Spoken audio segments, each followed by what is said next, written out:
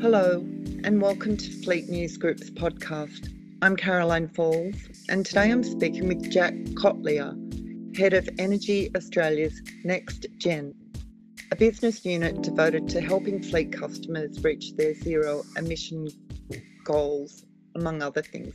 Welcome, Jack. Thanks, Caroline. Firstly, let's talk about NextGen, when it was created as a unit of EnergyAustralia and what it is focused on, particularly how it can help fleets, as I said in the introduction, on their emission reduction journeys. Sure, thanks. So NextGen started up 7 years ago and has been going strong and really is the incubator for EnergyAustralia. And so the way I like to describe it is we peer over the fence line, have a look at what we think may be scaling in the future, and do all those test and learn experiments and the pivots required to get a product or a service to scale. So one good example, a recent example, is Solar Home Bundle in New South Wales, which is a solar and battery product for residential customers. It's no upfront cost, with the customer being with us for 7 years. So that came out of NextGen with a couple of years of incubation and now has gone to scale. I think from an e-mobility perspective, it's not a question of if, but when it goes to scale. And we've already seen both residential customers and business customers and large business customers starting to get interested in e-mobility, starting to buy electric vehicles. And then, of course, thinking about how they get those electrons, whether they're coal-fired, gas-fired, renewable electrons, into their vehicles. And so from an EA perspective and from a NextGen perspective, we are focusing on that electrification and decarbonisation journey for those customers looking to buy electric vehicles. Talking about e-mobility, I noticed that you've got some things called strategic partnerships. One I know of is with the Australian founded and now global group See Electric Trucks. And another one I saw announced recently was with European electric bus manufacturer Ebusco. So can you tell us about those and like if you've got other partnerships in the e-mobility sector, and also like what is the value of a strategic partnership to NextGen? Yeah, great question. Lots of questions there to unpack. So three key strategic partnerships we currently have is, like you said, with Ebusco, which is a bus manufacturer, with Nexport, which also manufactures electric buses and other vehicles in New South Wales, as well as See Electric, which, as you mentioned, is a truck manufacturer, both locally and abroad. One of the critical insights that NextGen and myself have had over the last 12 to 24 months as we've learned the industry, particularly the mobility industry, is vehicle manufacturers who are selling into the markets. Whilst it's the really sexy part of electrifying your fleet is, as an operator, is going out and testing out these vehicles and learning how electric vehicles drive compared to a petrol vehicle or a diesel vehicle.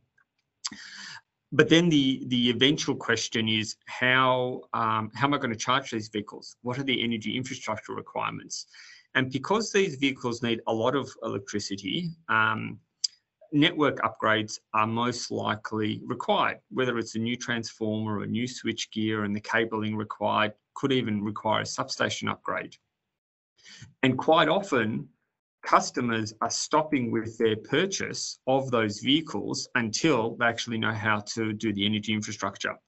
And so the reason we started to create these partnerships, alliances, working closely with companies like See Electric and Ebusco and Nexport, and there's more to come, is we want to help their customers, because it's their customers who are going to be buying those vehicles, get them comfortable with the electrification journey. So we want to understand how many vehicles, what's the current state of the network, what kind of chargers do they need. It also gets coupled with solar and with battery and with a virtual power plant. There's also the maintenance requirements required on that energy infrastructure. And we've even got some customers starting to look at public charging. If you're going to put a whole lot of chargers in a certain area for your own fleet, you can always open up a potential revenue stream by also allowing some of those chargers to be available to the public, because you and I, we've got electric vehicles and perhaps we want to charge up there as well. So these partnerships are allowing us to offer the end customer that one-stop shop. And I think when you can provide an end customer who wants to buy the vehicles and need the energy infrastructure upgraded a one-stop shop, they become more comfortable and they get more of a holistic service versus going to a number of different parties to put their requirements together. And so that's why we've been pursuing both the vehicle manufacturers, but we'll also have some partnerships coming up with charging infrastructure players as well. So again, how do we get the right charger and put it together for their customers? And we'll also have some partnerships with some engineering firms, because similarly, these end customers go to engineering firms and say, how do we put the electrical infrastructure together? How does it all cost? They can do the engineering, but not so much the installation, the maintenance, the monitoring, which is where if we can partner up with them, we can offer a holistic service to the end customer. So that's the theory behind and the practice behind, and we're finding those end customers really resonating to them, where they can deal with one party to do everything for them. Yeah, it's a very complex work that you've got there. So I imagine that NextGen is expanding, and I just wondered, like, how did you find yourself at NextGen? Tell me a little bit about yourself. Sure. So I am a energy nerd. I'm energy for life, straight out of uni. I went to Powercore City Power, which is one of the distribution companies. I'm a accountant by trade. I'm in the finance industry, working with lots and lots of engineers. I'm a pretengineer, as they call me. But yeah, my background is accounting. I was at Powercore and City Power, which is one of the distribution networks in Victoria. Then I did a further 5 years with Alinta, which increased my scope from electricity to gas as well. Then I went to another part of the value chain. I was the head of strategy for Siemens. And so I guess I was selling into the industry. And so Siemens gave me a lot of experience around, again, electricity and energy and strategy. And then for almost the last 7 years, I'm coming up on 7 years, I've been with EnergyAustralia. And so it was my first exposure to being with a retailer, along with all their power stations that they've got. And so, yes, Caroline, I'm an energy nerd. It's awfully exciting, the change that both the world and Australia and EnergyAustralia is going through as we transition from a high carbon environment to a low carbon environment. And it excites me to be part of that industry. I think from a mobility perspective, these two industries are going to be inextricably linked. We can't decarbonise without the mobility industry, and the mobility industry can't decarbonise without the energy industry. We now know how to create lots and lots of green electrons, and that's the fuel for those future electric vehicles, whether it's passenger cars, utes, commercial vehicles, motorbikes, buses, trucks. And so I think in a couple of years' time, we'll be almost one of the same. And so that's an exciting future for energy, and it's just as much exciting future for mobility as well. Oh, thanks for talking about that, because I was going to sort of say, you know, let's do a 101 on why is an electricity generator like EnergyAustralia in the transport sector, but I think you've pretty much covered that. Is there anything else that you want to say? Yeah, I think so. EA, and this is publicly noted, is planning to close the Yallourn power station by 2028. There's a number of other power stations that have been announced to be closed over the next 10 years. I think soon energy will be the second biggest emitter in the industry, in Australia, and transport's likely to be number one. So as we close down our coal-fired and gas-fired power station, replace them with renewable sources like solar, like wind, like pumped hydro, and complement it with storage, with large-scale storage. Transport becomes the biggest emitter. And so I think EnergyAustralia and our energy industry, more importantly, has got the responsibility to deliver reliable, affordable, sustainable electrons. And that future fuel source in transport will be those sources of electricity. And so that's why I think EnergyAustralia and a lot of our competitors are now entering this space, because it's our responsibility, because we create those electrons. So one of the first things a fleet that is wanting to start the transition to low emissions vehicles is supposed to do, as it turns out, is not go looking for the perfect EV, but talk to their electricity provider. Can you talk to that point, why it's an important first step? Yes. So here's my thinking, Caroline. I think as an electricity, I've got an electric vehicle, and the best and funnest bit was to go and drive the different electric cars and get used to them. And they actually drive, or firstly, they drive obviously different to a petrol car, but even the electricity, the different electric brands out there, they drive differently as well. And that's the exciting bit, that's the fun bit. What we did notice as we got into speaking with bus and truck operators is, whilst they did that as well, the critical bit was how soon after that do they speak to the engineers and the energy company to understand the infrastructure they need to efficiently and effectively fill up their vehicles. And there is some complexity in making that happen, because you have to understand, I guess you have to understand the system holistically, and that's where I think where a company like EnergyAustralia can help, from the grid connection to the types of chargers you need to the installation of the chargers. I suspect a majority of the time there'll be an opportunity for solar and batteries as well, to not only create renewable energy, to store the renewable energy, and to keep the electricity costs down. And as I said previously, the public charging opportunity to create better revenue streams for our customers to pay off the investments they need to do. And so that's in part, as we discussed, about the teaming up with other parts of the value chain, particularly the sellers of the vehicles, to hopefully deliver the solution for the end customer. So recapping, I think it's a fun bit to go try out, drive an electric bus, drive an electric truck, understand how it's different, and then to ask those critical questions. What is the infrastructure requirements? Because they are now going to change compared to having a diesel tanker underground or a petrol tanker underground, or going to your local servo to fill up your vehicle. So how does somebody from a small business fleet know about you or find their way to the right person in your organisation to help them? Yes, so good question. So I think there is, like we discussed, some complexity that an electric charger brings to the equation, but I think it's no different to the complexity that solar brought, 10, 15 odd years ago. And batteries, stationary batteries that you hang up in your wall, brought, probably 5 to 7 odd years ago. And so chargers are just another electrical appliance. I think from an EnergyAustralia perspective, and all the other peers that are in the industry, they're out there if you search.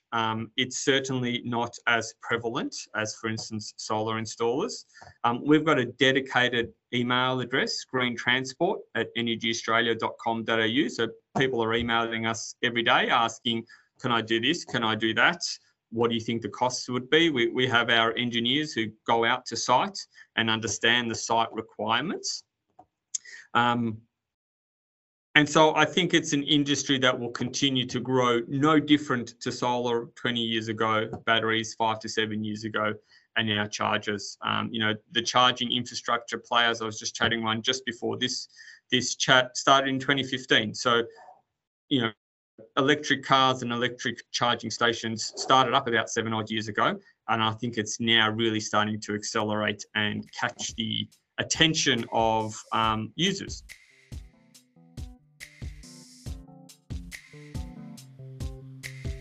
We'll be back after a short break for a word from our sponsor, Sofico Services.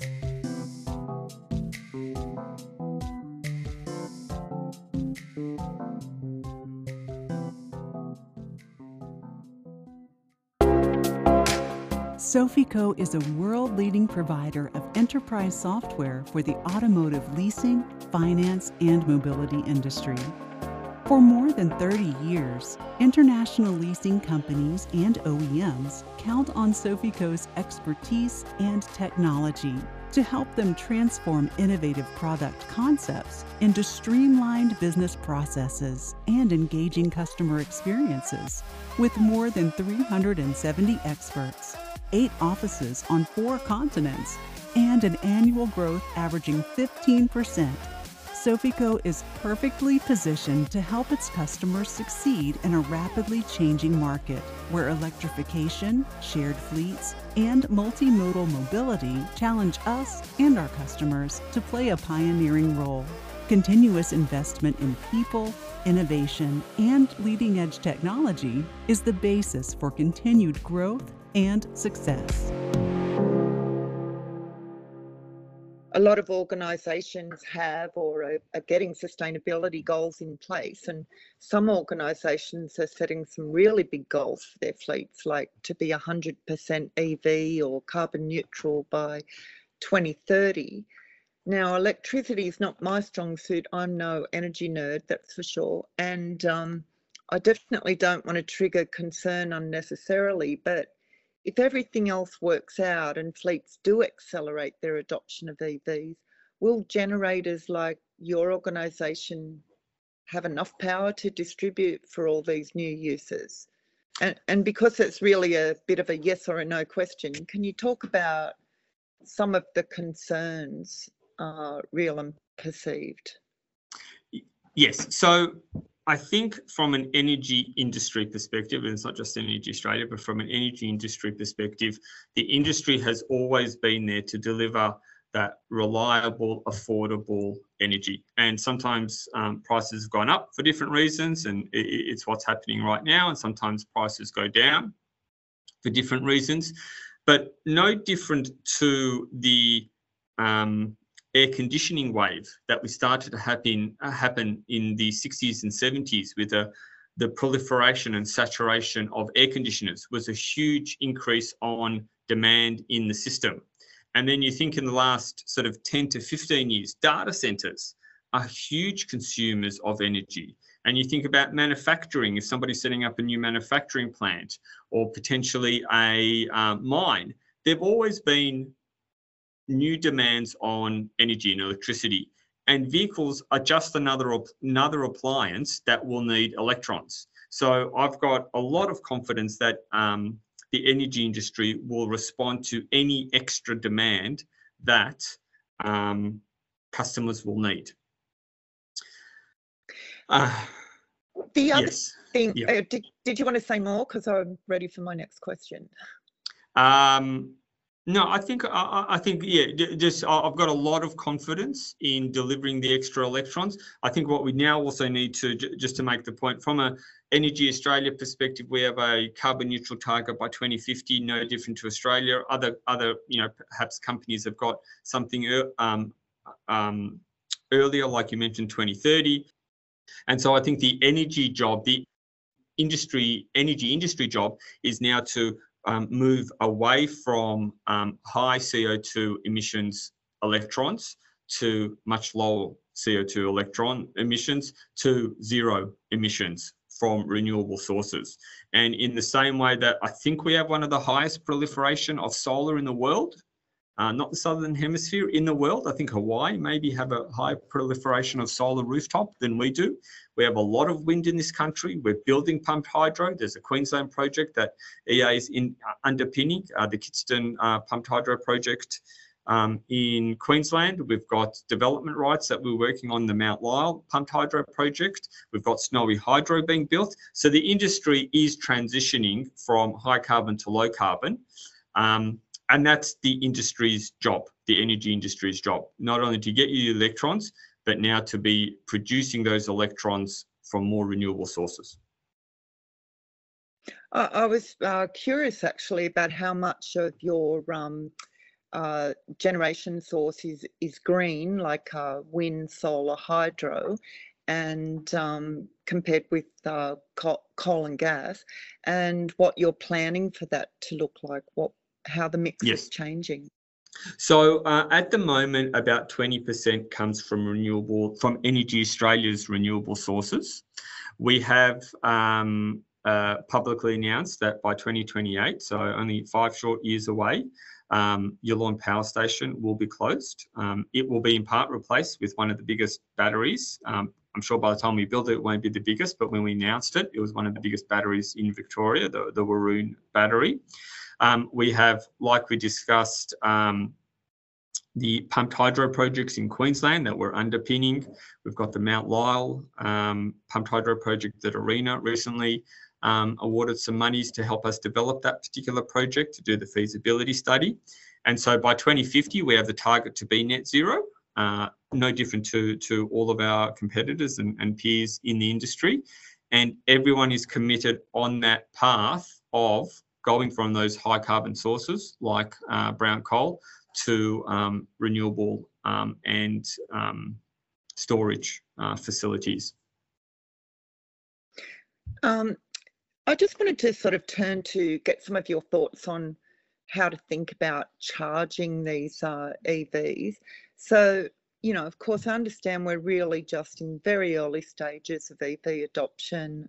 I think, you know, a widely used figure at the moment is that some 3.5% of recent new passenger vehicle sales are EV. Buses are increasingly joining fleets. There's a few trucks being mingled in.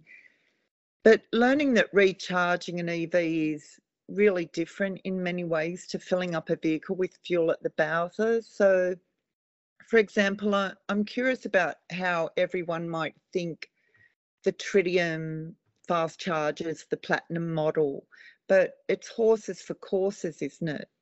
In fact, like a simple, slow AC home charger might be a better option in many cases. Can you talk about those sort of scenarios and how to think some of these issues through?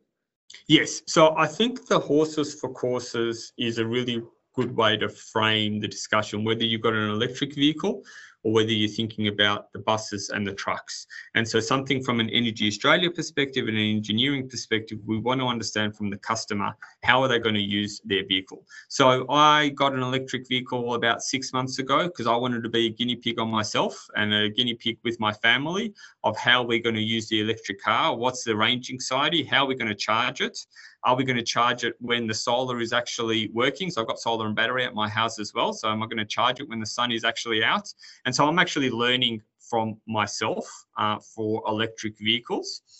From a charging perspective, just an electric car that I've got at home, we started out charging just from the wall, because at the end of the day, that is a fuel source, a petrol Bowser. It's really slow charging, about 2 kilowatts per hour. I think we average between 1.7 and 2 kilowatts per hour. And when you think about a battery in a Tesla, could be 60 kilowatt hours. That's about 30 hours of charging. But critically, we only do about 200 to 300 kilometres a week in our electric vehicle. That's no different to the average. The Australian average, if you look at the ABS stats, is about 12,500 to 13,000 kilometres a year.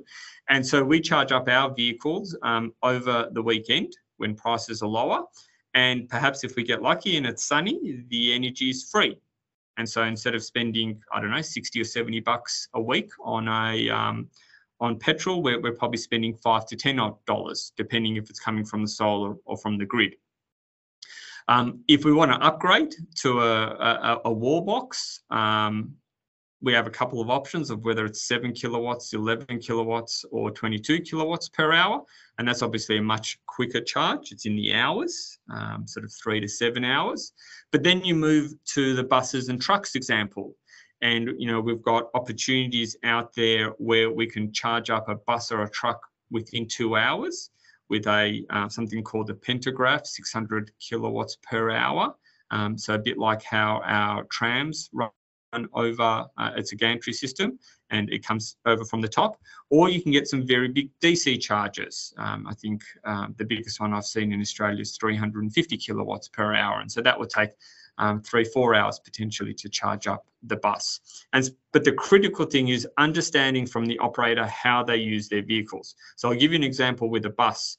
If it's a mass transit public bus, they're probably out between 7 and 7 every day, 7 a.m. to 7 p.m, and you charge it overnight. Whereas if you're a school bus, you've got an early morning run and you've got an afternoon run, and you can bring that bus back to base, hopefully use your solar to fill it up with electrons for the afternoon run. What it means is you can probably have a smaller charger, which has got a lower cost, because you can charge during the day and during the night.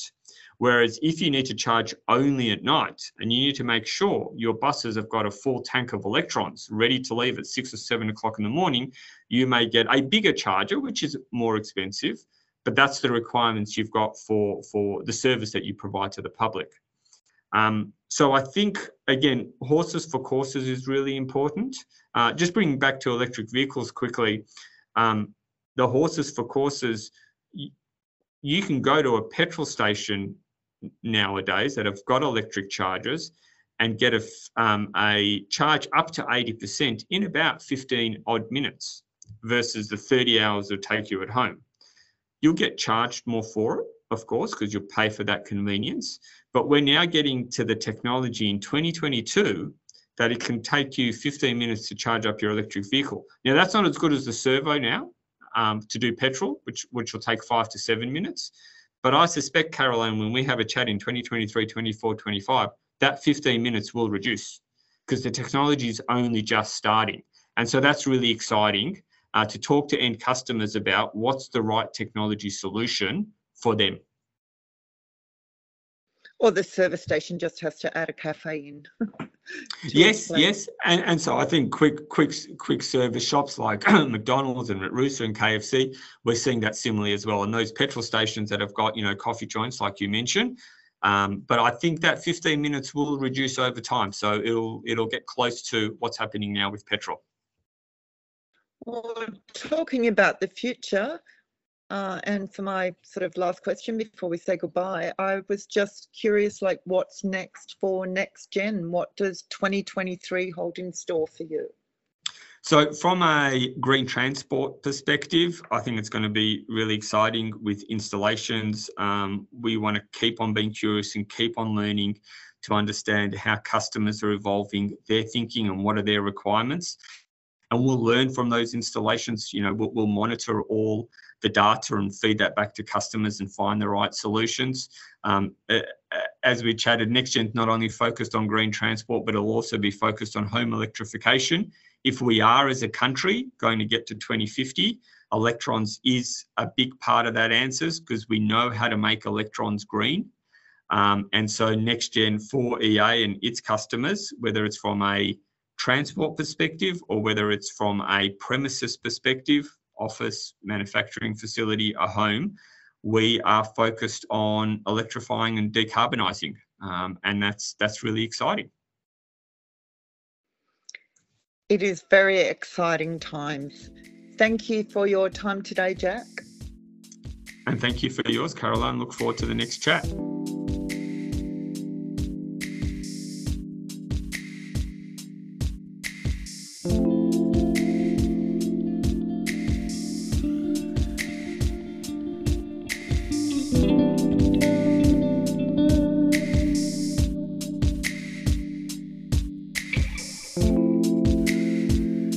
You've been listening to Fleet News Group podcast. It was edited and produced by Isabella Fiorentino. Thank you again to our sponsor, Sofico Services. It's great to have you on board. The original theme music for this podcast was created by Isabella Fiorentino. You can follow us on Spotify. Just search for Fleet News Group. We're also on Instagram, Facebook and YouTube. Our website is fleetnewsgroup.com, where you can get all of our stories, videos and podcasts. Until next time, drive safely and take care.